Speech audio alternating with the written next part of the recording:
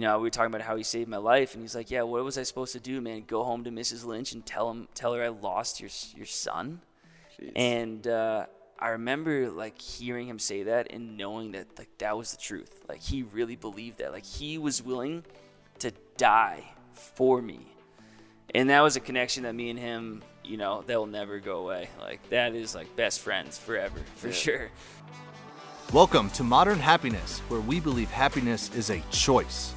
Our goal is to share how we and our high-performing guests choose happiness, covering topics such as fitness, mindset, relationships, business, and much more in today's world. Here are your hosts, Matt Mahalik and Taylor Sleaford.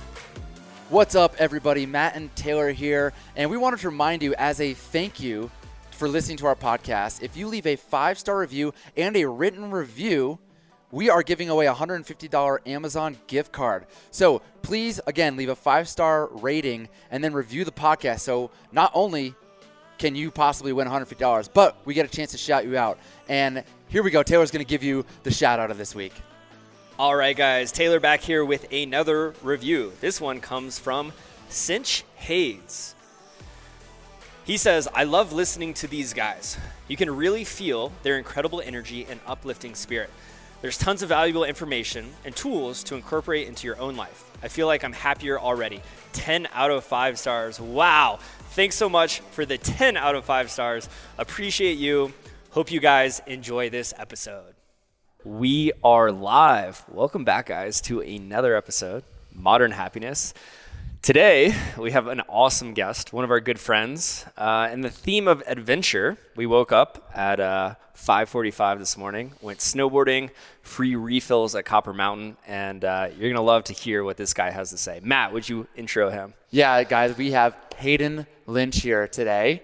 He hails from New Hampshire, currently lives in Jackson Hole, Wyoming. He's gone skiing, I think, like 50 times this year. You can correct me. Yep. He is an incredible photographer, and he's a wonderful storyteller. So you're about to experience that today, right now. So Hayden, welcome to Modern Happiness. Yeah, thanks for having me, guys. I'm stoked to be here. Hell yeah, we're happy to have you. So happy to have you.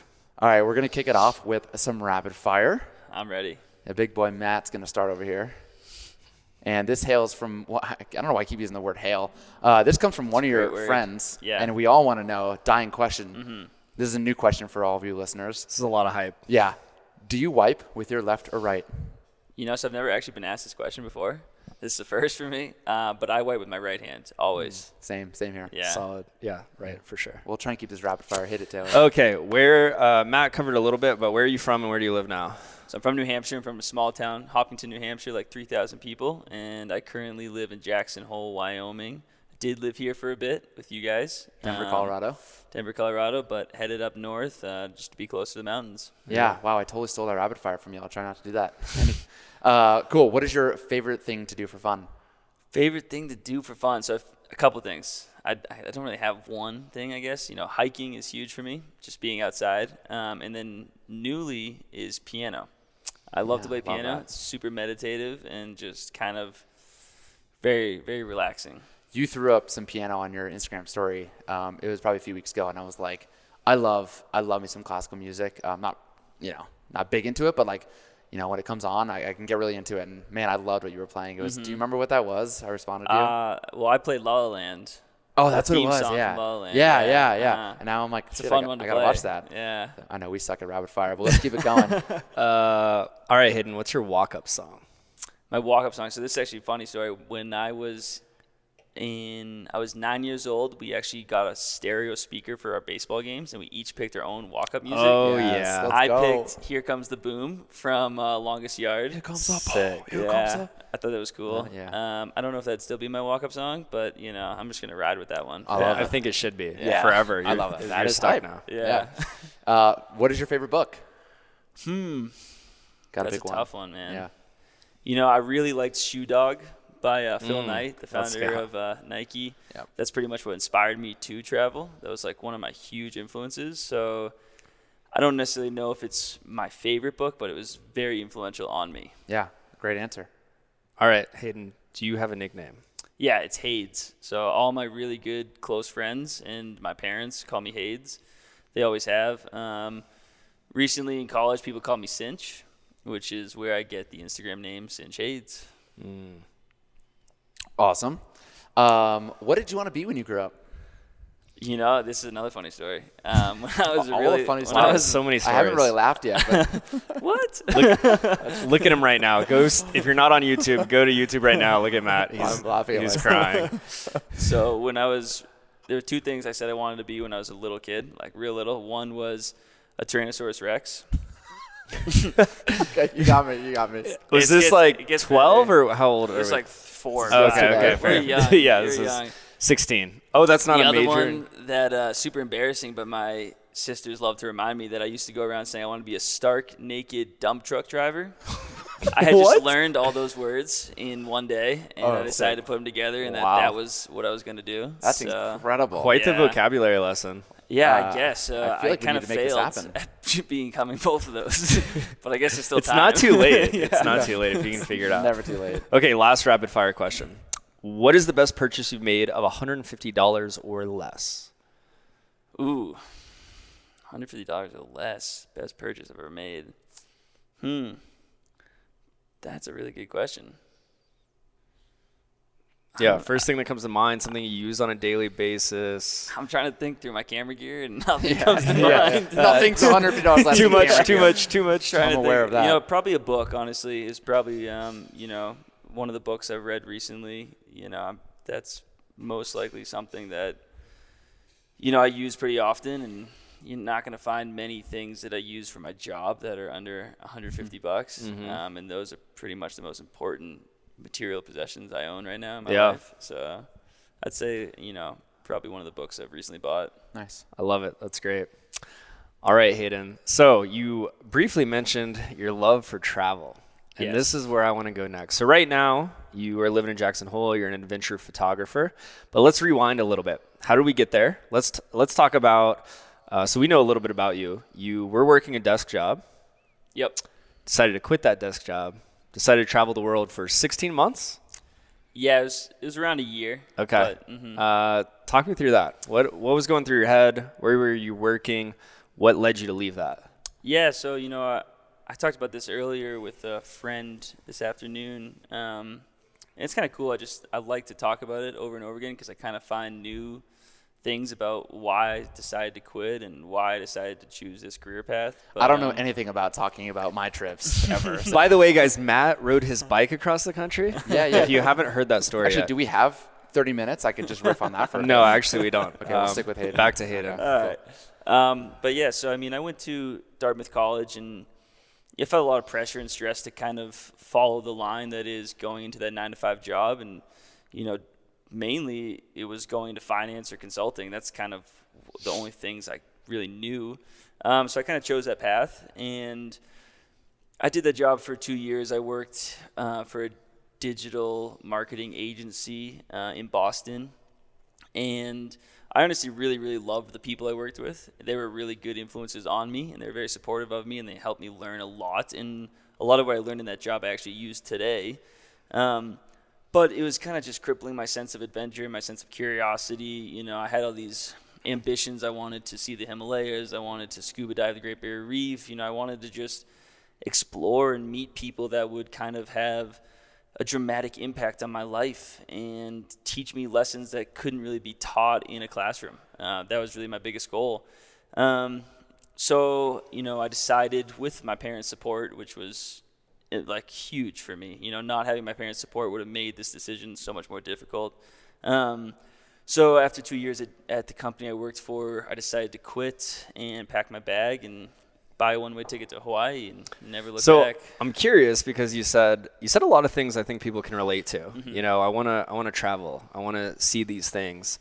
But what really led you to actually doing that? I think that's the biggest difference. Yeah, was there a breaking point? Or? Yeah, was there a catalyst that you're like, all right, There were something's got to change? Yeah, there were a few things. One, living this sedentary life that I was really starting to wear me down, not just physically but mentally. And I felt like I was getting to a point that's I'm going to go over the deep end and not be able to climb back out. And that is kind of how I felt, and it was really scary. Another thing during this time is I'm reading this book Shoe Dog by Phil Knight about his travels around the world and all these amazing experiences, all the people he met. And I'm also watching this documentary called Departures about these two kids that quit their job at 27 and just travel the world and document the whole process. And they go to the Himalayas, they do everything. And, you know, every night I remember dreaming of like being in these places and having these experiences. And I just knew that the person I was in that moment wasn't the person I wanted to be, and that to get there, I had to take a risk and do something intensely drastic, like quitting my job and leaving the security and safety of that 9-to-5 and like the steady income behind, and just kind of go out and explore. And kind of a big part of it was these like direct experiences and this direct education through these experiences. And that was just really, really important to me in that time, and it still is today, you know. Was it scary to make that decision? And I'm curious what the conversation was like with your parents. Yeah, you know, my parents supported me from the moment I actually brought it up. I think they kind of always have known that I'm a very independent and kind of somewhat reckless person in that way, where like I'm ready to just cut ties with something and do something new. They were very supportive of me, and I think they probably knew that if they had said no, I still would have done it. Yeah. So it was kind of, you know, a moot point. That honestly, having their support made all the difference, because I remember having friends and other, you know, close people in my life that was saying, you know, are you sure this is what you want to do? And I remember thinking, no, like I'm not sure, like, but I'm going to try, because I know that what I'm doing now is what I don't want to be doing. And that was like the only confidence I really had. Wow. We could end the podcast right there. That was amazing. Yeah. I mean, I think that's the big thing, is a lot of people were in that position and still are in our 40 and 50 and continue to realize that they're not happy, but they don't do anything about it. And it's like, it's kind of why we asked the question. It's like, what's the breaking point to be like, I need to do something. This isn't it. I don't know if traveling the world's it, but like, it's not this. So let's do anything else. Yeah, exactly. And I feel like a big regret of mine is not really appreciating learning when I was in college. You know, I kind of coasted through my first 2 years and just took classes that were maybe easy. And I remember having this professor in my junior year who just really taught me why learning in general, no matter the subject, is important. And so I kind of look back at being like, you know, I feel like I missed out on parts of my college experience. Like, there's so many courses I want to take, whether it was art history or more English courses. And I knew that traveling the world and actually having direct connections with these cultures and with people that lived and grew up in such different ways than I had ever experienced was a form of education, and was going to teach me more about life and about myself and about the world and humanity than any course I could have taken at Dartmouth was going to teach me. And that was very important for me. Dude, yeah, that's huge. I think I was an engineer for, 5 years, and I was like, why did I go to school? It was all like design, and then I got into construction, which was totally different. And I was like, I should have just spent 4 years in construction, and I would have been way ahead of where I am now. But yeah, I think that's a really good point, and to be able to see that and go understand that, like, I need to go explore this. Exactly. Yeah, it's awesome. Yeah. Mm-hmm. Yeah, it's amazing how much experiences can shape who we are. I think a lot of people can relate, because you said you knew what you didn't want to be doing. And I think there's a lot of people out there who realize, I don't want to do this or I don't want to do that, but they have trouble figuring out what they do want. Mm-hmm. You also mentioned earlier when you were talking about this breaking point, you said, the person I wasn't who I wanted to be. So I'm curious, who did you want to be? So I wanted to be like an extrovert. You know, I wanted to be someone that was willing to go up to a stranger and just have a conversation with them. I wanted to be the person that just wasn't afraid to do these things, that skydived and that went scuba diving and, you know, was willing to just like walk into a room knowing no one and start a conversation. And by the end of the night, know all these facts and personal histories about these people. And I was afraid of all of those things, you know, when I was like kind of in my sheltered life, you know, working this 9-to-5 job. And I just knew that this wasn't the way to become that person, that in order to do that, I had to literally throw caution to the wind and just go for it. And what that meant is, when you're traveling and you're just traveling as a backpacker, you don't have privacy, you don't have personal space. You have to engage with people. You know, if I wanted to take a bus somewhere, I have to talk to people, because most people speak different languages, so you have to find a way to communicate and like to get from point A to point B. And I knew that it was time and experiences that were going to change that fact about myself and who I was as a person. And it seemed like traveling for a year around the world in all these foreign countries was the best way and the quickest way to kind of help me change and become that person I wanted to be. Did it work? I think so. I met you in the gym just by going up to you and talking to you, and I felt super comfortable. And, ever since I've been back from my travels, I've never really been afraid about meeting people. I've always been more interested in who they are as a person and what kind of stories they have to tell.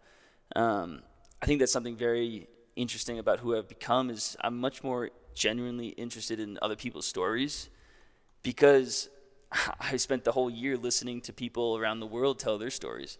And it was fascinating. It taught me a lot about, life and all the different aspects of humanity. And I came back here realizing I just spent a whole year, engaging with people outside of my home and outside of my country.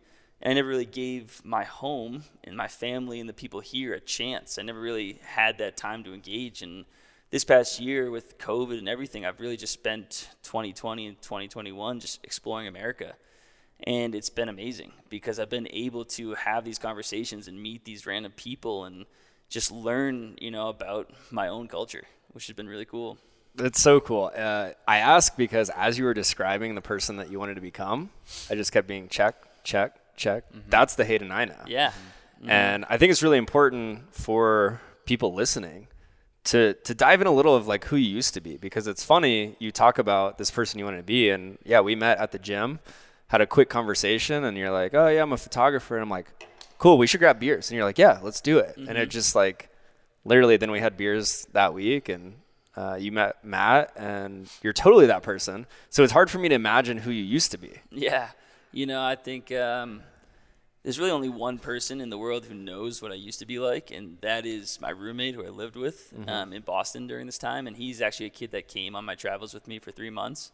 But really, I was just a kid that was super insecure and super afraid to take a risk and take a chance on things. And that just held me back from so many opportunities. And I honestly disliked myself. I really hated the person I was because I knew I could be these other things. I knew I could be the person that could start a conversation or make friends easily. But instead, I was just moving away from that every day that went by. This like mundane routine, it crippled my soul, and for lack of a better word. And so I spent a lot of my time, watching TV and dreaming of far off places, of doing these things and of this person I could be, rather than actually doing it. And I knew I needed just like this huge 180 in order to actually accomplish that goal. Yeah, I kind of asked before, and I asked 2 questions. So you went off on the talking to your parents, but like, so being this person who's more introverted, you say you want to be extroverted. How scary was that to be like, I know I want to become this person, and I believe the way I'm going to become this person is by traveling the world? Yeah, I always knew it was inside of me. Like, I always knew that it would come out if I did this thing. So I was never really afraid. I was more afraid of making the wrong decision. Like, maybe I'd go travel for a year, nothing would really happen, and I'd come back being like, oh, can I come back to work? And that's what scared me, because I knew that this isn't what I wanted to do for the rest of my life. And so my biggest fear was really like, well, what is that thing then?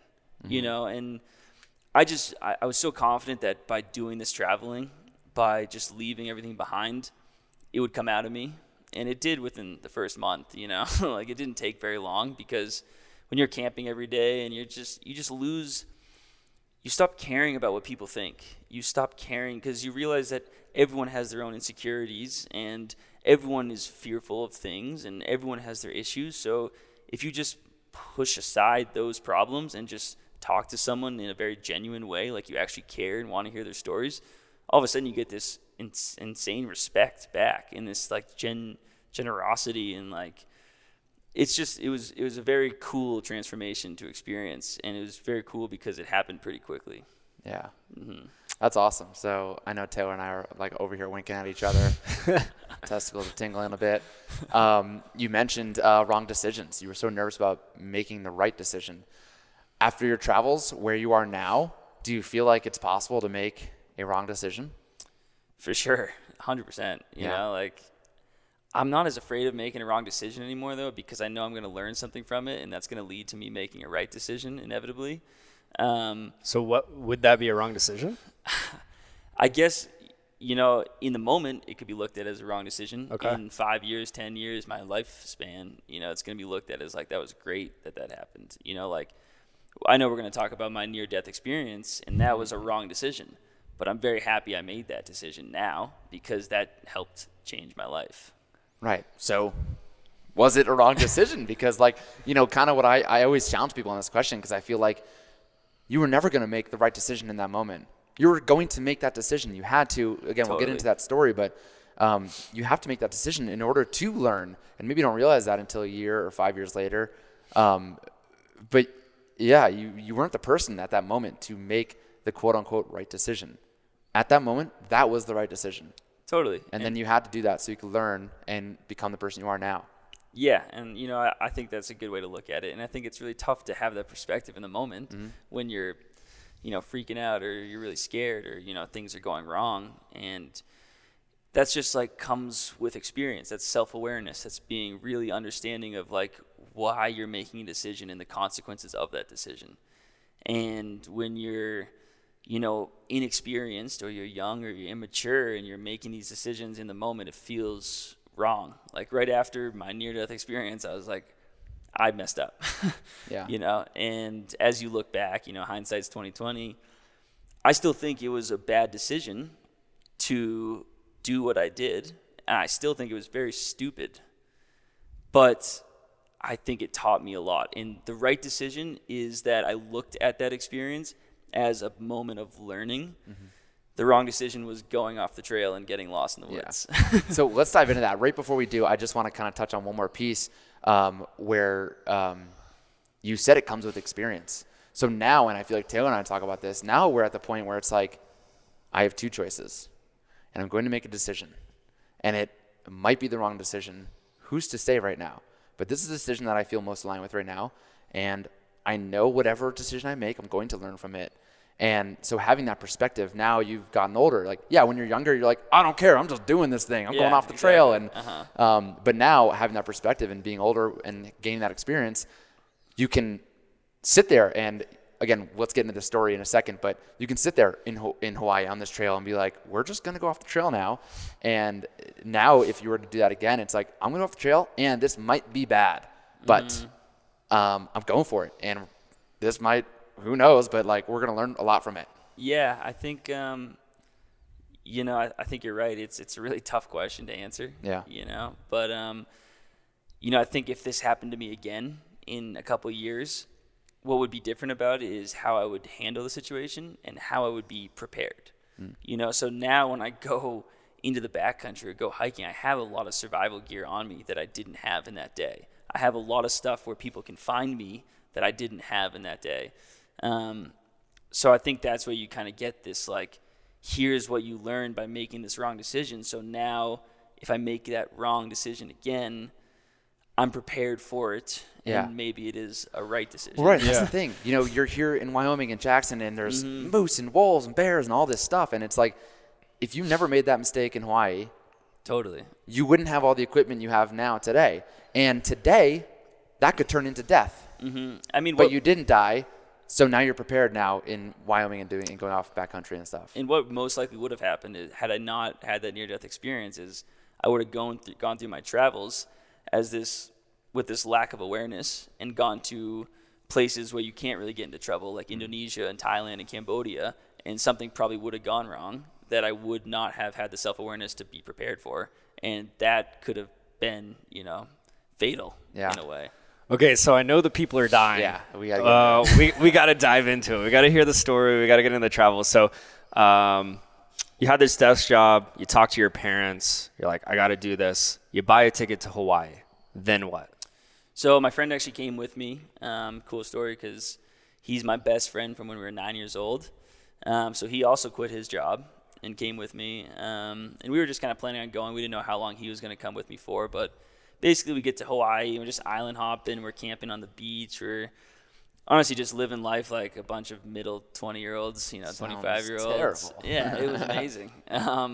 And we're sending all these hikes. Every time we go to a new island, we're like, okay, what's like the biggest hike we can do? What's the most gnarly thing we can do? Like, let's just send it. Let's do it. And we weren't doing any research on it. We were just going with it. So we finally got to Oahu. It was like the 4th island I think we went to. And I researched this really cool hike with it was like ropes that you had to climb up waterfalls, and it just sounded awesome. It sounded like magical, and it sounded a little scary. And I was like, let's do this. This is going to be great. And it's like it's an unmaintained trail, so it's kind of hard to follow. So just be prepared. And we end up getting in there, and it had just like been a huge storm, so a bunch of trees are down, and it's just like a mess back there in the woods. And we get to a fork where the trail kind of just divides, and one goes right and one goes left, and there's a huge pipeline to our left.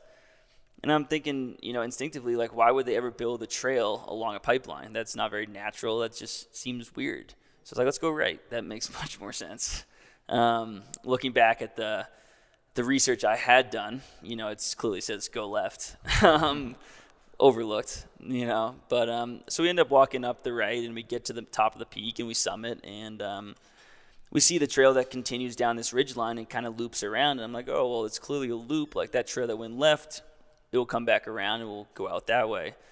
So we basically just start sliding down this ridgeline, where my legs are spread, dangling over both sides of the edge. It's probably like 1,000-foot drop on both sides. And we're just kind of like inching our way. And there's a bunch of grass around us, so you don't feel like you're necessarily like hanging on to the side of a mountain. You're kind of just like, oh, I'm pretty safe. I feel pretty secure. And, we're just kind of sliding down slowly. We get about halfway down. It's probably like 100 yards to the valley. And as we start getting further down, the mud starts to thicken because it had just been raining. And it's just really, really slippery. And the grass actually shortens, so you start to see the exposure on both sides. And the wind picks up a little bit. And I'm just like, yeah, Jimmy, like, we need to get out of here. Like, this is not safe. We need to go back up. And he's looking back up, and he's saying, man, this is all mud. We can't just turn around and climb back out of here.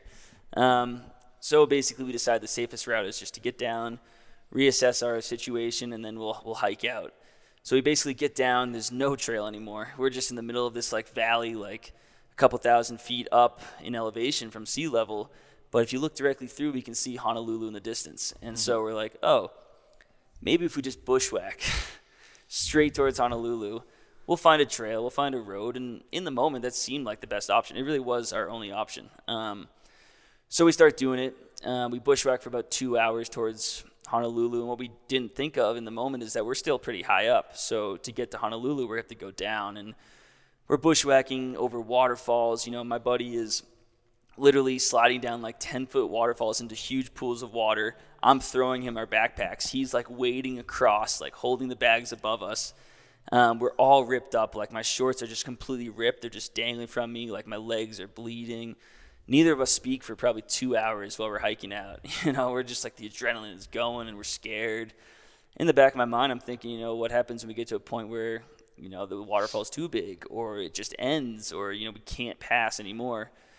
Sure enough, after like 2 hours, we get to a waterfall. It's just a 200-foot drop.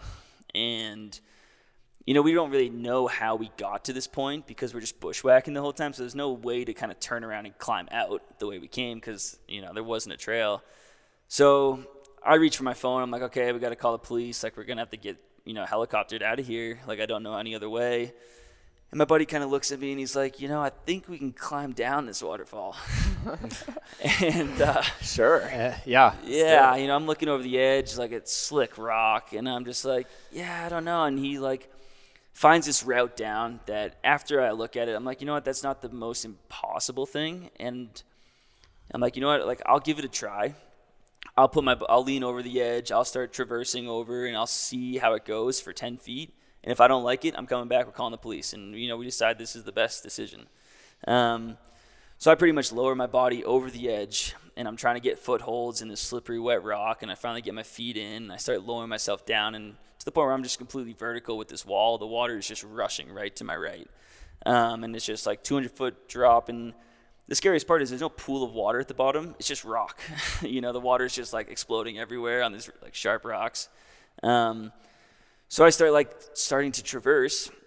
Meanwhile, Jimmy's above me. He's watching me. He's like making sure I'm okay, and, you know, just kind of spotting me, I guess, you know, but not really. And all of a sudden, my feet just slip out from under me. They just like slip on the rocks, and I'm holding onto this grass that's just holding me to the wall, and I'm just like flailing about trying to get my feet back in some holds to just maintain my position. And as I'm doing this, the grass is just ripping out of my hands. Like, it's just pluck, pluck, pluck, pluck, pluck. And I just feel my body literally start slowly slipping down. And I feel myself falling. So I'm grabbing more grass and grabbing more grass and grabbing more grass, and it just keeps ripping out of my hands, and I keep sliding further down. And immediately, everything like kind of goes quiet, and I hear myself talking in my head. And it was only one sentence. It was just, Hayden, prepare to die.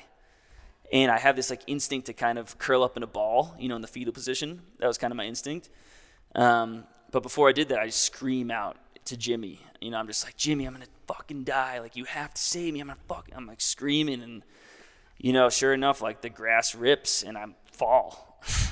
And right as this happens, Jimmy just reaches down, grabs me by my wrist, pulls me up. And, you know, I climb back up, and I'm sitting atop the waterfall, and we're both like sweating, ripped up, bloody, and we're just like, we're not talking. We just like are sitting there just like overwhelmed with emotion and fear and everything. And we're just like staring at the ground like, holy shit, like, did that just happen? So sure enough, I'm like, okay, like, we got to do something now. We're still stuck. So I call the police, and they transfer me to search and rescue, and the helicopter ends up coming out. You know, we're waving our clothes around. Like, I'm yelling to the pilot on the phone, like, you're way too far left. And he's like telling me commands, telling me to shut up. And like, you need to tell me like left or right, up or down, like stop like crying, you know, like stop saying all this stuff. Like, give me commands. Finally, they find us, and they're hovering right above us. And he like shoots this laser out at us, which I guess marks our location. And then they fly away. I'm like, oh, that was weird. Like, why do you fly away? Yeah. So, you know, he calls me like 10 minutes later. He's like, don't worry, we didn't leave you. We were getting the search and rescue team ready. We just needed to make sure we had your location. We'll be back out in a few minutes. Sure enough, you know, 10 minutes later, they come back out, and they come right above us. And I see the pilot talking to the rescuer, and he's getting ready with his harness, and he's like opening the door, getting ready to jump out. And all of a sudden, the whole helicopter above us just like stops and just starts fluttering back and forth, like literally like a dreidel about to like stop its spin. And the captain just like screams at the rescuer, who slams the door closed. They just turn around and take off out of there. And I'm just like, oh my God, like the helicopter can't even save us. Like, what are we gonna do? So to keep the story short, they actually try this two more times, and they fail both times. So after 3 tries, it's been about an hour of us sitting there waiting. And they call us back. They're like, we just have to wait for this storm to pass because you're in a pocket and there's no wind, and helicopters need wind to fly. So he's like, if we can't get you this time, you're staying there overnight. So we'll drop you some food and water, and you're going to have to just hunker down. And I'm thinking, like, no way. Like, no shot am I doing that. Like, we're hiking out or something. Yeah. We'll find a way. And then so the 4th time they come out, and you can tell they're like, this is the time. Like, we're gonna get these kids. So the guy's already standing on the landing pads. He's just already out of the helicopter, ready to go. The helicopter comes zooming in. The dude just jumps out like as it's flying in, lowers down, lands right in front of me, unclips, and the helicopter flies away. So the rescuer is there with us. He has me sit down. He's just like commanding me. He's like, shut the fuck up, sit the fuck down, like just like yelling at me. And I'm just like, yeah, no problem. I'm doing anything he can, anything he tells me. And, you know, finally he hooks me up. The helicopter comes back in, and my buddy Jimmy's sitting there, and he's really scared of heights. So I'm like, you need to be okay with what's going to happen because this is life or death. So the helicopter is going to raise us up. You're going to climb into the helicopter. We're going to fly us away. Everything's going to be fine. But you have to be willing to, like, be raised up and climb in. You have to get over that and accept that. And he's like, I can do that. So I'm like, okay, great. So they hook me in, and the guy just radios. He goes, we're good. And then the helicopter just takes off, launching me in the air off the edge. And I'm just like dangling below this helicopter, like by a rope as it flies through the valley. And my buddy is just sitting back there. Watches the whole freaking thing. out. He should have gone first. He's freaking out. And I remember him telling me, he was just like, I was just praying to God the whole time. You know, like he was really scared. But they went back, they got him. You know, they lower us down in a soccer field. There's like 20 cop cars, fire trucks, ambulances. All the locals are out on their balcony, like watching this happening. And I'm just like, oh my God, like this is going to cost me $10,000. This is going to be like such a horrible like way to start my travels around the world. And it ends up not costing me anything because in Hawaii, the taxpayers pay for search and rescue. So it's free. So I go to the police officer. I'm like, what do you need from me? He's like, nothing. I'll call you an Uber. Calls me an Uber. I get in the car and we leave. And it's just like, that's the end of it. So obviously to finish off the story, me and Jimmy go to the nicest restaurant in Honolulu. Order like a $200 bottle of wine, like filet mignon. We're having a blast, and you know we end up telling the bartender our story, and she goes back to tell the whole kitchen staff. They all come out to like talk to us about being rescued from the mountains, and you know that was the way I started my trip around the world. Wow, That's incredible. I am messed up right now. I got so many emotions. That was better than the first time. Yeah, story, that man. is straight up out of a movie. Yeah, Right? The way Jimmy grabbed you, like right as you were falling, that's movie. Mm-hmm. And then being whipped away. I'm curious. by a You've probably helicopter. told this story how many times? Hundreds. I mean, it's the best story I have. You know, like For sure. the rest of my travels around the world, I'd always. If you start got a off with better story. one, Yeah. wow. We'll take that one up next. Man. So I'm curious. You've told this a lot. Mm-hmm. You've moved on from that. You've done a lot of things. I'm curious, though, if any sensations or emotions come up as you're telling that story. Like, does it take you back to that place? Can you remember that? The one thing that I still feel that's linked to trauma is I can still feel that slipping sensation. So when I talk about it, I do get like little chills up my back because I remember that feeling of slipping and how helpless I felt and like just like death. You know, like that's what's going to happen. Like you're just done. There's nothing you can do. So still when I'm climbing, you know, I push myself to kind of get over this by doing some big climbs, like climbing in the Tetons. And still when I'm going down, I'm really scared and I get really nervous and I get really like shaky with my feet just because I know what it feels like to slip and I know how easy it is to slip. So that's really the only thing that, you know, I still keep with me from that. And I try to push myself to do some crazy things like climbing the Grand Teton and, you know, doing some other climbs and some other, you know, gnarly hikes just to kind of push myself past that and not let that define me. But, you know, obviously it's difficult. Yeah, so it's not letting it define you, but how has that shaped maybe how you live your life now? Well, I mean, it just shows you, you know, like any near-death experience is going to show you like this huge, immense appreciation for everything you have in your life. It's going to, you know, really tell you all the things that you want to do, you know, before you die. And like it shows you that like rapidly in your mind, all these images kind of go through of like having kids, having a family, traveling the world, doing these things and seeing these things that you've always dreamt of and realizing in that moment that, well, you can't do them anymore because you're going to die. So yeah, you know, like all that kind of goes through your head. And when you're back on the ground, you're like, all right, let's go do those things. You know, let's make that happen because, you know.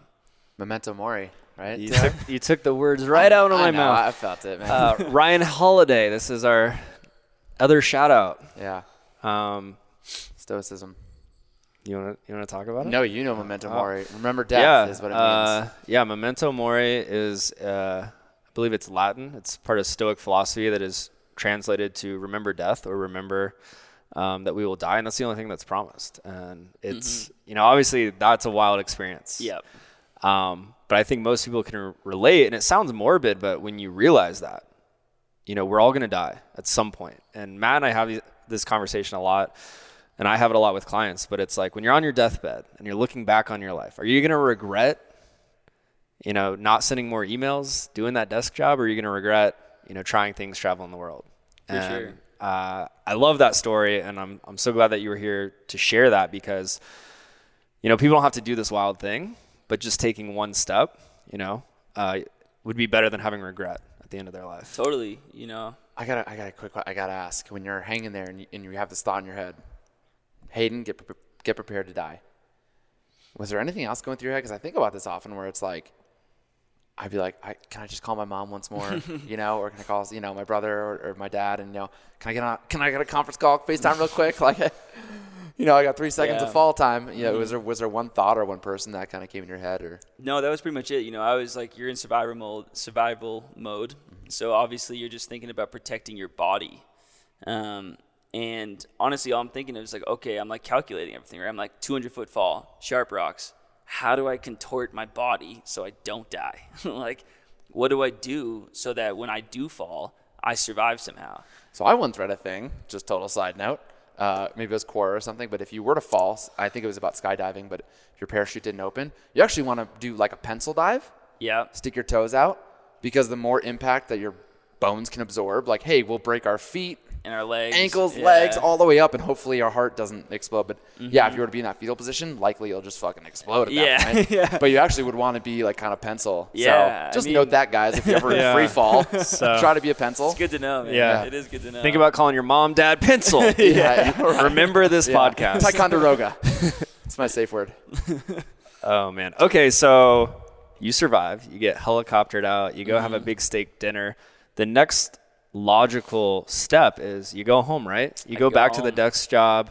You quit the plans to travel the world, right? Is that what happened? No, that's not what happened at all. I mean, so I actually did go home. Okay. I did kind of just need this like recharge. It's kind of like let's reassess Fair enough. what we're doing. Dude, I think my heart rate's at like 120 right now. I like Yeah. can't come down from that. I felt the chills. Dude, I felt for like I was sure. there. That was well told. And Thank Man, you. yeah. But yeah, so I did go home. I spent a week at home. I think I went home for Christmas. And me and my friend Jimmy, we talked a lot about what we're gonna do. I talked to my parents. I actually called my mom right after. That was the first thing I did. I called my mom and I was like, "Don't freak out, but this just happened," because I just wanted to hear my mom's voice. Yeah. And in the end of the day, we decided, and my family supported me. It was like, we gotta get back out there. Like, we just gotta do it. There's gonna be a huge mistake if we let this end our trip, let this end our travels. Dude, I don't mean to interrupt, but it's kind of like I talk about this with my clients where you ask for something from the universe. You're asking to be more extroverted. You want to build these relationships. You want to be this higher self of yourself. And when you ask for that from the universe, God, gods, whatever you believe in, it's going to test you. And it's sure. going to say, do you really want this? And that was your first test to be like, hey, man, you almost died. Yeah. Now you're going to go home and be the, desk jockey? Or are you going to keep going and keep pursuing what you really wanted to be and this person you want to become? And that's you stepping up and saying, yes, I want this. Let's do it. I'm in. Yeah, I mean, it was a huge challenge. I remember just being like, I wasn't even physically exhausted. I was just like mentally drained. I didn't even know how to comprehend the next day. I didn't know what to do. I remember the whole emotions hit my buddy the next day. So we were out there having a steak dinner, and I'm like still like kind of crying, and I'm just like, Jimmy's just like, man, we're fine. Like, what's your problem? And we wake up the next morning. I'm like, I'm just gonna go to the beach and swim. And Jimmy's like, I can't leave. Like the whole day, he's just like, I'm so sorry. Like he just couldn't stop apologizing because he felt like it was his fault. And side note, what was really, really cool, what he said to me that morning, he said, we were talking about how he saved my life, and he's like, yeah, what was I supposed to do, man? Go home to Mrs. Lynch and tell her I lost your son? Jeez. And I remember like hearing him say that and knowing that like that was the truth. Like he really believed that. Like he was willing to die for me. And that was a connection that me and him, they'll never go away. Like that is like best friends forever, for sure. So we recollected ourselves and we got back on the horse, bought a one-way ticket to Fiji, and sent it back out across the world, and kept going. Dude, oh my God, I'm like I'm just like feel warm right now with that. I love that friendship, that brotherhood. But on that same vein, Let's go, baby. Let's go. I'm saying it now, by the way. On that same vein, we talked about letting things define you and letting that moment again kind of define you. And even still today, right? You're still going on hikes and you still tremble going down, a climb or whatever it is. And I think a lot of people deal with that whether it could be so many things in people's life, like maybe a death of another family or a breakup or like maybe your spouse dies or whatever. And then like no one opens up to love again, right? Where it's like, no, like this is such an important part of your life and growth. And like, this is what fills you up. So you got to keep doing the things. You kind of have to face that Totally. feeling of slipping again because like this is what you love doing. Yeah. And for people to kind of, I don't know, like let one thing to be like, this is it. Ryan, I know Taylor does a lot of this with his clients where it's like, sometimes we don't even know that that's what's happening. But these stories we tell ourselves define our life. And again, we're not open to love again, or we stop doing the adventures because of this one moment. And I love that you just like continue to go out there and do the things that fill you up. Yeah, I mean, it was kind of like, well, what else are we going to do? You know, I quit my job. Like, he quit his job, you know, and it's just like, this is the only thing that makes sense to me right now is to, like, just get back on a plane and go. And it was comforting going to Fiji and not going somewhere really crazy, you know, like going to the Himalayas, because mostly what we're going to be doing was spending time on an island. But, yeah, it was definitely, you're right. You know, it was good to remember that you can't let this define you, and that through experience and time, it was only going to get easier to handle this. And at worst, you have a really cool story to tell. Yeah. Yeah, it's becomes a practice. It's very much about getting the reps in. And I love what you said. I remember when we met, we met at the gym at Omnia, and you were training to hike the Tetons, right? Yep. And now hearing this story, and you're like, I knew I have to do that. I have to keep pushing myself so that it doesn't define me. And it's funny because this summer, I told this story on a previous podcast, but we talked about skydiving. And the short version, I had a friend who invited me to go. For her 30th birthday, I said yes. As soon as I did, I got so scared. And then it was like, Yeah, it becomes real. you know, and I remember talking to you about it, talking to Matt, and you guys are like, I love being the type of person. And it's funny because I never questioned. I was like, actually, now that I know I'm not scared, I have to do it. Yeah. I just have to do it. And I know you're the same way, Totally. where you're like, no. And that's what you did here, right? It's like you took the time, which is reasonable, and you were like, no, I have to. Now more than ever, more than sitting in the desk job back home, it's like, I have to go do this. Well, you know, like, the more you do things, the more experiences you have, you know, the better you become at handling them, the better you become at dealing with fear. So, like, the first time you go skydiving, you're filled with this fear and you're super scared and nervous.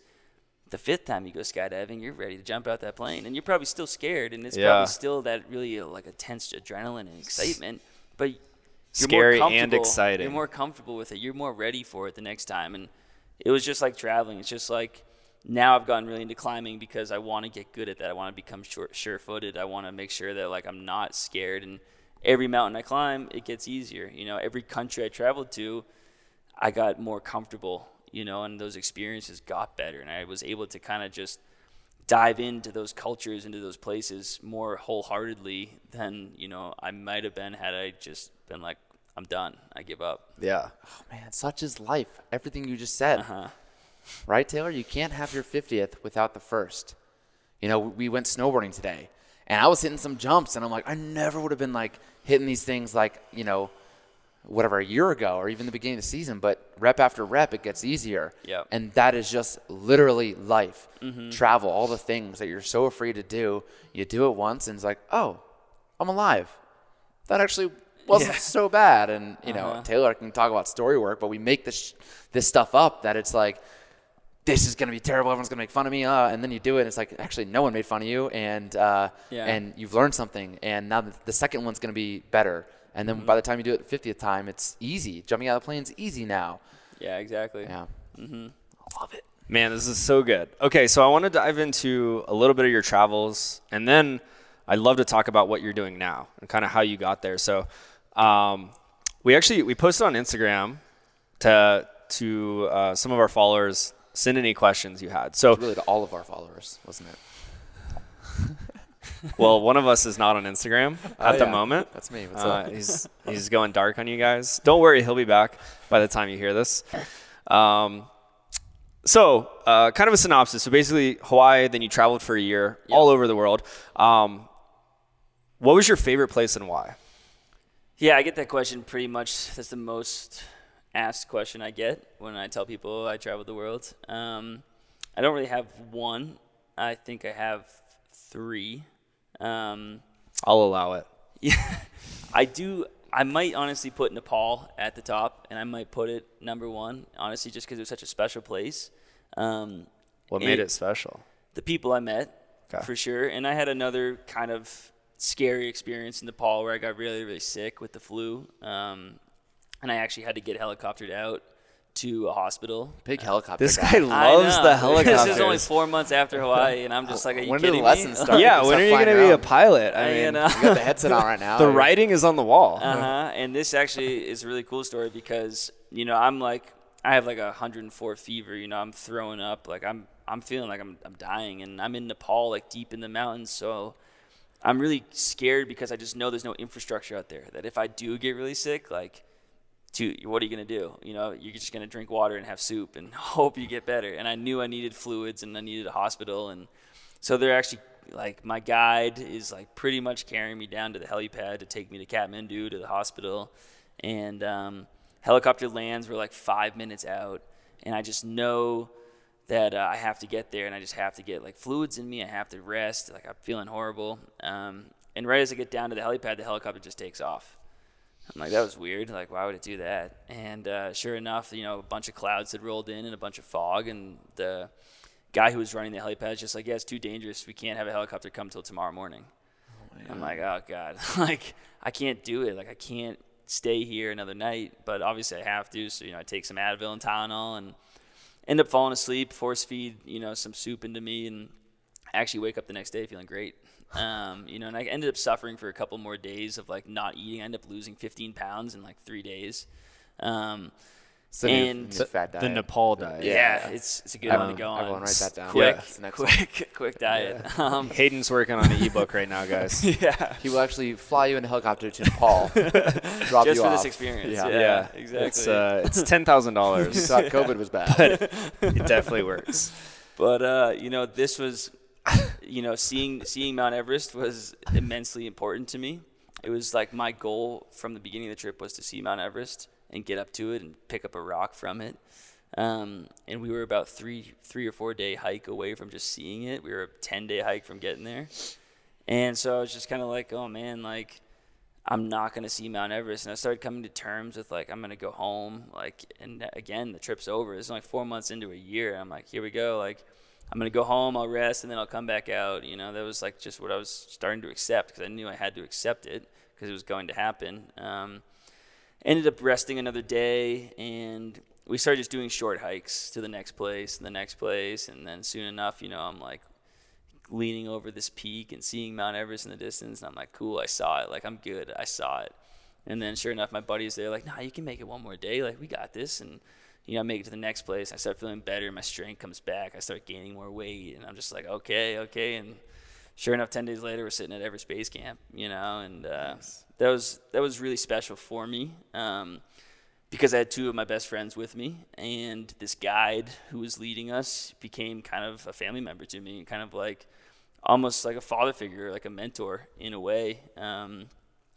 And just the culture they have in Nepal, everyone is very kind. You know, people took care of me, people that didn't know me at all. You know, I remember staying in a tea house, and the people running the tea house were just bringing me water and bringing me food. And, you know, this is their livelihood. Like, I should have been paying for all this stuff, but they didn't care. They weren't asking for money. They're just like, you have to eat. You need to have this soup. You need to have these vegetables. You need to drink this water. And they just, like, I would wake up with 2 Nalgene's full of water that I had already finished, and, like, they had kept filling them. And then I remember that night I actually woke up with 2 pillows under my head, and my head was propped up. And I looked over, and my guide is sleeping on his backpack on the mattress. And it was just like, I'd known this guy for 5 days.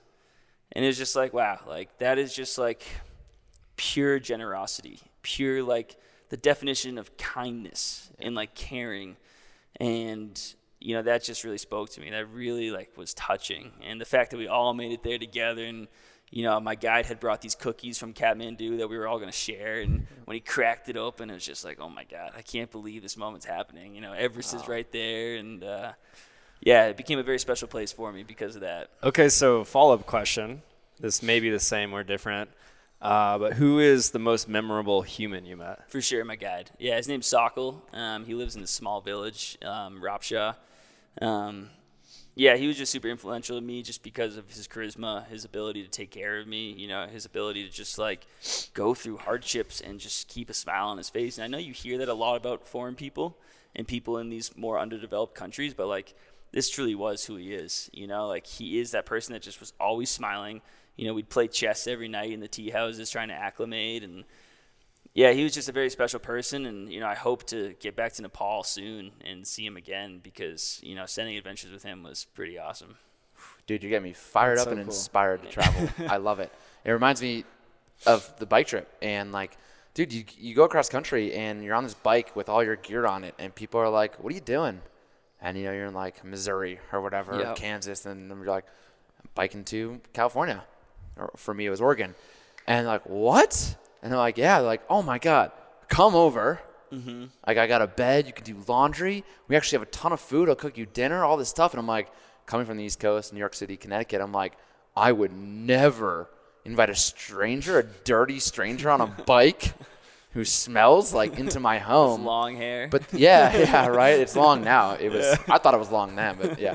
But it's incredible. Like what humans, man, it warms my heart hearing you tell that story. And I think the more you experience that, it's like people are good. Mm-hmm. People really are good. And this is kind of like episode 1, right? We're inundated with the news and all this stuff of this negativity. And 2020 was like all this bad things is happening. It's like good things are happening too. There are billions of good people out there, but all we get fed is this negativity because that's what sells and that's what makes money and that's what keeps people coming back for more.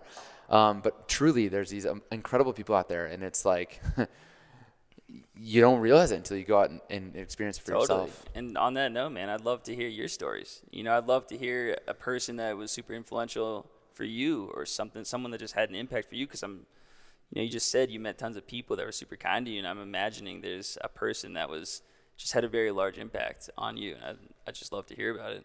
Yeah, I could hit it now. We can talk about it after because people have heard my story, so I don't want to. Yeah, this is about you right now, but I'll tell you a bit about it after. Awesome. So you ended up traveling for about a year. I'm sure we could spend 10 hours right now just hearing all the stories, but I'd love to hear how that shaped, who you are. You came back to the States, and now you're a world-class adventure photographer. What are you doing now? How did that transition happen, and how did you fall in love with photography and storytelling and writing? Yeah, I mean, it kind of just happened for me. When I was traveling, I was journaling every day and writing all my memories down, everything that happened to me that day. And I knew that because traveling was just so chaotic that I didn't want to forget anything. I wanted to have this diary when I got home that I could just flip through and just read these stories and read these emotions that I was feeling in that moment and kind of relive it. And I kind of thought going into this traveling that by the time I got back, I would know what I wanted to do. Because that's like what you think as an immature kid. And obviously I came back October. Hold on. I will tell you, because I met people on my bike ride who did the bike ride who are not immature kids who were searching for something. Sure. And they were searching so hard they never found it. Yeah. Where it's like, and you can attest to this, you live in the moment more. Totally. And just experience the journey, not the destination. That's when you can end up finding it. But when you try so hard, and we talk about this with finding passion, right? It's like I need to find passion, and I need to it's going to find me or all this stuff. It's like, no, you got to go try stuff and be open to accepting what might happen. Totally. That's a good point. And, that's 100% what actually ended up happening. But, when I got home, I just wanted to all I wanted to do was tell my stories, because I was like, I had this amazing experience. Like, I just want to share it with people. I want people to be inspired to go have their own adventures and make their own stories. So I ended up just started writing my stories down, and I thought maybe I can submit these to some magazines. Maybe I can reach out to my alumni magazine or some airline magazines and start selling these, and maybe that's how I could make a living. And I worked really hard at it for honestly only about 6 months, and I published 3 or 4 articles, and every time I would publish these articles, the magazine and the editor kept coming back and saying, we need pictures to supplement this. And I was just having these crappy iPhone pictures. And I was like, I don't really have really good pictures, but, here you go. And the more articles I wrote, the more I realized, if I could just capture some moments with photography, I could really create a business. And all of a sudden, it was like, let's buy a camera.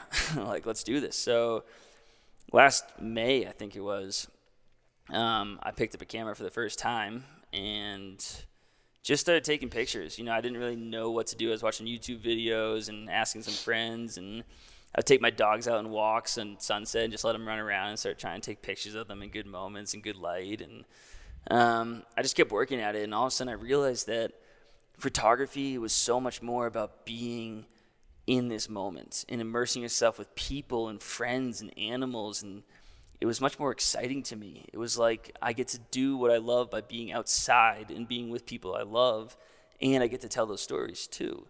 Writing for me became this thing like I had to do. You know, this is how you're going to make a living. And it was also just a very lonely career. You know, every day I'm writing these articles, I'm just by myself in my room. So I'm inside, I'm by myself. These are two things I don't want to be, you know? So all of a sudden I pick up a camera and I start doing these things, and it's just like, yes, like it just clicked. I was like, this is for me. I want to try to do this. And honestly, I've gone out and shot pretty much every single day, or, you know, watched YouTube videos or taken courses or just tried something new pretty much every single day since. And I've seen some progress, and I've started to see some money out of it, and it's definitely something I'm super passionate about. So I'm ready to go all in on it, you know. Yeah, I want to ask, because I know we had a conversation, maybe it was last week, I think, about you telling more stories. Because, you know, to be totally honest with you right now on the podcast, like, you're an incredible photographer. I don't right now, and maybe I'm not following the right things, but I don't see you as a storyteller right now. And I kind of challenge you to, like, give me more story. Totally. You know, and we've shared this Chris Burkhardt story, podcast, where he's like, yeah, I could tell you what, you know, the Mount Everest base camp looks like, but he's like, I want to get deep into that. Like, what is the snow crunch under my feet, and what does it feel like to click the shutter button in that moment, and what is that like for me, and all those things. And it's like, that's what I would love to see more from you. Again, not totally. to put you on spot right now, but like to challenge you, because I think you are a good storyteller. I mean, shit, I just got chills from all the things. I'm like sitting here, you know, hand on my chin, like I'm raptured into your deep blue eyes right now. I'm loving all of this, and I want to see that in the writing more. And I think that's what you love anyway. And that's kind of where you were telling stories, and you're like, now I need photos for this. And it's like, well, now I'm just seeing the photos. What happened to the storytelling? Totally. And that was the whole kind of point, right? So it's like, let's get both of those back into it. Yeah, and, you know, I think it just comes with practice and comes with experience. And, you know, obviously it comes with the support from your friends and people pushing you to be better and to challenge yourself. But, you know, it's difficult. Like, when you're learning a new skill, like photography, something that's so vast and just difficult, it's really easy to just focus on capturing a picture and less about telling a story. And so I think it is like an evolution within the career that it will come full circle. And I know I can work harder at it, and I want to. And I think, you know, coming down here to Denver, going on this road trip with my buddy over the next week to Utah, you know, going on these trips is where these stories are going to come out of, and where I'm going to be able to challenge myself more to capture them and tell them. And, you know, I think over the past 8 or so months, it's just been like, let's learn photography. Let's really understand it, and let's know how to capture a good picture and capture a moment, and then let's begin to tell stories with it. So it's great. It's something that I can continue to challenge myself. You never want to do something that you're going to never be challenged in, or it's going to be easy for you. So, you know, here's another challenge for me. Yeah. Well, photography was going because, like you said, it's so vast. It never ends. Exactly. Yeah, I think that's great. That's awesome. By the way, guys, definitely go check out Hayden's Instagram, see his work. It is incredible. And we'll link in the show notes. It hasn't even been a year, right? Like, this Not even a year, this is wild. When you guys see his work, it's incredible. And it just goes to show that try the things. Matt and I talk about it all the time, likely almost every episode. Do something, take risks, get out of your comfort zone. So, Hayden, I'm curious, what is some tangible things people could do if they're sitting here and they're like, man, this is incredible? You know, I am not the person. I could never do that, right? I hear, you know, I've heard Matt's bike story probably more than any single person. And every time, though, you know, I was married and in a relationship for 7.5 years, right? Okay. we're getting there. Every time, though, people are like, oh my God, I could never do that. And Matt's just like, yeah, you could. Like, anyone could. And I'm sure you're the same way. Totally. People are like, oh, I couldn't travel the world, or, oh, I couldn't hike, you know, the Tetons or whatever. And you're like, yeah, sure you could. So I'm curious, for these people, what are some small steps for anyone that's like afraid of taking a risk or getting out of their comfort zone, you know, that's not maybe traveling the world, quitting their job? Yeah, I mean, you really just have to go out and do it, right? You know, like that's what you guys both preach with your courses, and that's what, you know, is pretty much what I've learned. You know, I think when I started out with photography, what really helped me is I looked at photography as super overwhelming. So first, when I started learning how to write, it was kind of just like, I'm going to write everything and read everything, and this is going to help me. And it was never very organized. It was never like, well, why don't you just try writing a short story? Or why don't you try like writing, you know, one of your father's stories down and like sharing that, or just like doing different writing styles. So with photography, I took a different approach where I focused on one aspect of photography until I felt comfortable doing it. So it was like, maybe like I'm going to learn how to shoot low light today and this week and this month, and I'm just going to only do that until I'm like, okay, I feel pretty comfortable with it. And then next week or next month, I'm going to do only portraits, and I'm just going to shoot people and moving subjects and astro, and it just kept going on. But I just focused on one thing at a time, and as I learned 10 things, all of a sudden then I was really comfortable with my camera, so that made learning new things easier. And then I became really comfortable with people, so that made shooting people easier. And then I became really comfortable capturing a moment and reading light, and it just all kind of came together. And I'm still learning every single day, you know, like I'm still learning from you, and I'm still learning from, you know, all of my peers that I go out and shoot with. And that's the best part, is I'm always a student, which is really cool. But, you know, I think you're never going to know if you're passionate about something until you try it. And even though it's super overwhelming. Amen. Yeah. But even though it's super overwhelming, you just got to do it one step at a time. And you just got to take one part of it. Like, you want to run a marathon? go run 1 mile. And, Dude, yes. know, Oh, my God. I'm fucking jizzing everywhere right now. Like, my favorite, I think, is Justin Stu. A little by little becomes a lot. I didn't just ride my bike across country. I rode my bike to work 3 miles for, like, months. And I was like, biking is cool, like on a city bike, like a beach cruiser. It was terrible. And then I was like, I'm just, you know, get my own bike. And then, you know, then I did 10 miles and 3 laps around Central Park, which is 18 miles. Then up to the GW and back into Jersey. And like, I little by little. And then I was like, cool. And I did 30 miles, 40 miles, 50 miles. And then all of a sudden I'm like, what else can I do? Oh, 100 miles. Like, rode to my mom's house. She gave me a 12-pack of Shock Top, strapped it to my bike, and I was jingling all the way back to New York City. I did a Century ride. I'm like, then what's next? I don't know. I'll ride the bike cross country.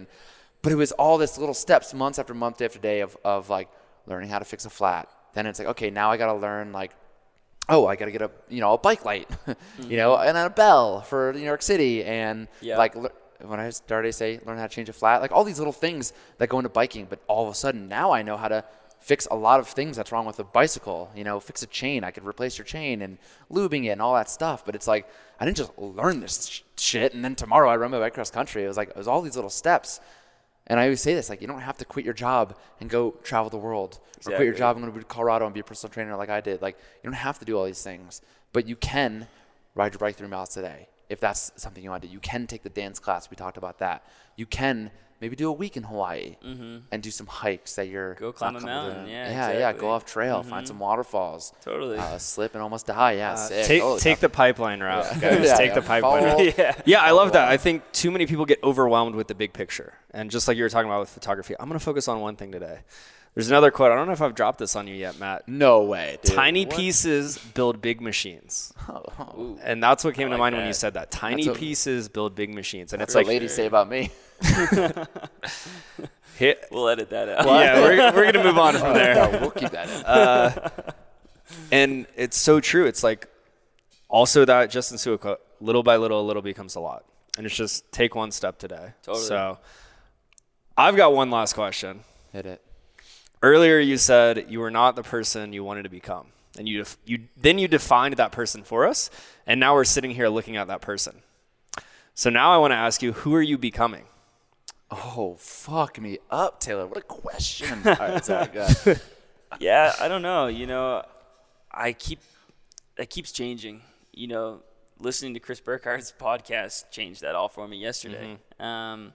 You know, meeting fellow photographers changes that for me. You know, it's kind of like last year was just like, let's learn photography. I want to be a photographer, so I want to learn how to do it. And now it's kind of like, well, okay, you kind of know photography. Like, well, what do you want to do with it? Who do you want to become? What do you want to share with the world? And I've always wanted to really, after traveling, I've always wanted to get people to kind of have those experiences and get people to be out of their comfort zone. And to me, the only way to do that is by sharing my stories and inspiring people. And so I think that is what's next. It's being a storyteller, being a teacher, being someone that can go do these crazy adventures and show people how they can too. You know, so when the borders open up and when I feel like I'm in the right mindset, you know, I'm going to go to Mongolia, or I'm going to go to sub-Saharan Africa, or I'm going to drive from, you know, Colombia to Chile, or go to Antarctica. And these are goals of mine. You know, I've made a list of big things I want to do. Like, I want to sail across the Atlantic Ocean. I want to live on a deserted island for a week. I want to do these crazy intense things so I can learn what it's like. I want to live with nomadic tribes in Mongolia. And I want to then capture those stories and learn from those experiences and from the people that I'm with. And I want to bring them back and share them with people and inspire people and show them that you can do them too. And that's inevitably always been my goal, whether I've known it or not. Now that I feel somewhat comfortable with a camera and writing, I feel like I'm getting closer to getting to become that person. But honestly, it's just about working hard every day at it and just maintaining that passion and that creativity and, you know, hoping and making sure it, you know, it comes and works out. So, yeah. I love it. I love it. I'm raptured by Hayden right now. You said that earlier. I've never heard you use that word, raptured. Yeah, I've been watching a lot of Jurassic Park, so I got Raptors on the mind, and wow. I'm raptured. Dude, I think you said it perfectly, where it's like, that's it, man. Like, things can change. Totally. And that's okay. You wanted to get really good at photography. You are now. So now what do you do with that? And, like, that was the goal, and now the goals can shift, and, like, maybe the story changes, you know, maybe that's not the thing in 5 years, but you're going after that right now, and it's okay to do the thing and then it changes, because you're gonna grow, you know, along the way, and that's super important. And it's like, you're not gonna grow by sitting there and doing the shit that you hate. So I mean, a year ago today, so I was inspiring. pursuing just trying to become an author. Yeah. I really thought like this was my passion. I really thought this is my purpose in life, was to be an author, to write a book one day. And that's not to say I won't try to one day, but I now am like fully engrossed in photography, and that is something that makes my heart flutter, that excites me. Writing was not. So because you picked up a camera. Exactly. Because you tried it. And what is it going to be a year from now, 5 years from now? Who am I going to be? What life events are going to happen to me that's going to change my perspective? And yeah, we'll see. Oh, awesome. Man. Hayden, you make my heart flutter. You do too, man. Thanks. Thanks, buddy. Cheers. Awesome. Hayden, thanks so much for having us on. Where can people find you? What's the best place to connect? So you can find me on Instagram for sure, Cinch Hades, and you can, you know, I always answer my DMs. I got my email on there. You can email me. I love talking to people. Anyone wants to talk, ask questions about traveling, photography, honestly anything, I love it. So I could talk for hours about all this stuff. Yeah, catch this guy on Clubhouse. Big Clubhouse. Totally. Yeah, big Clubhouse. I'm on Clubhouse now. I love talking and meeting people. So if you guys do have any questions, just reach out to me, DM me, whatever. I'll answer. Thanks. I cannot wait to see for the next big adventure. Totally. Yeah, hell yeah. And he said he's posting his best photo tomorrow, which you guys won't, you know, he'll have posted it a few weeks ago by the time you hear it. But just keep looking out, because the next one's going to be even better. For sure. And this guy's a great photographer, a great storyteller. I love hanging out with him. It's such a joy to have you on the podcast. So yeah, thanks again. Guys, like, subscribe, leave a review. You can win $150. And I think that's it, Taylor. Any final words? No. Thanks again, Hayden. Yeah, appreciate you guys having me.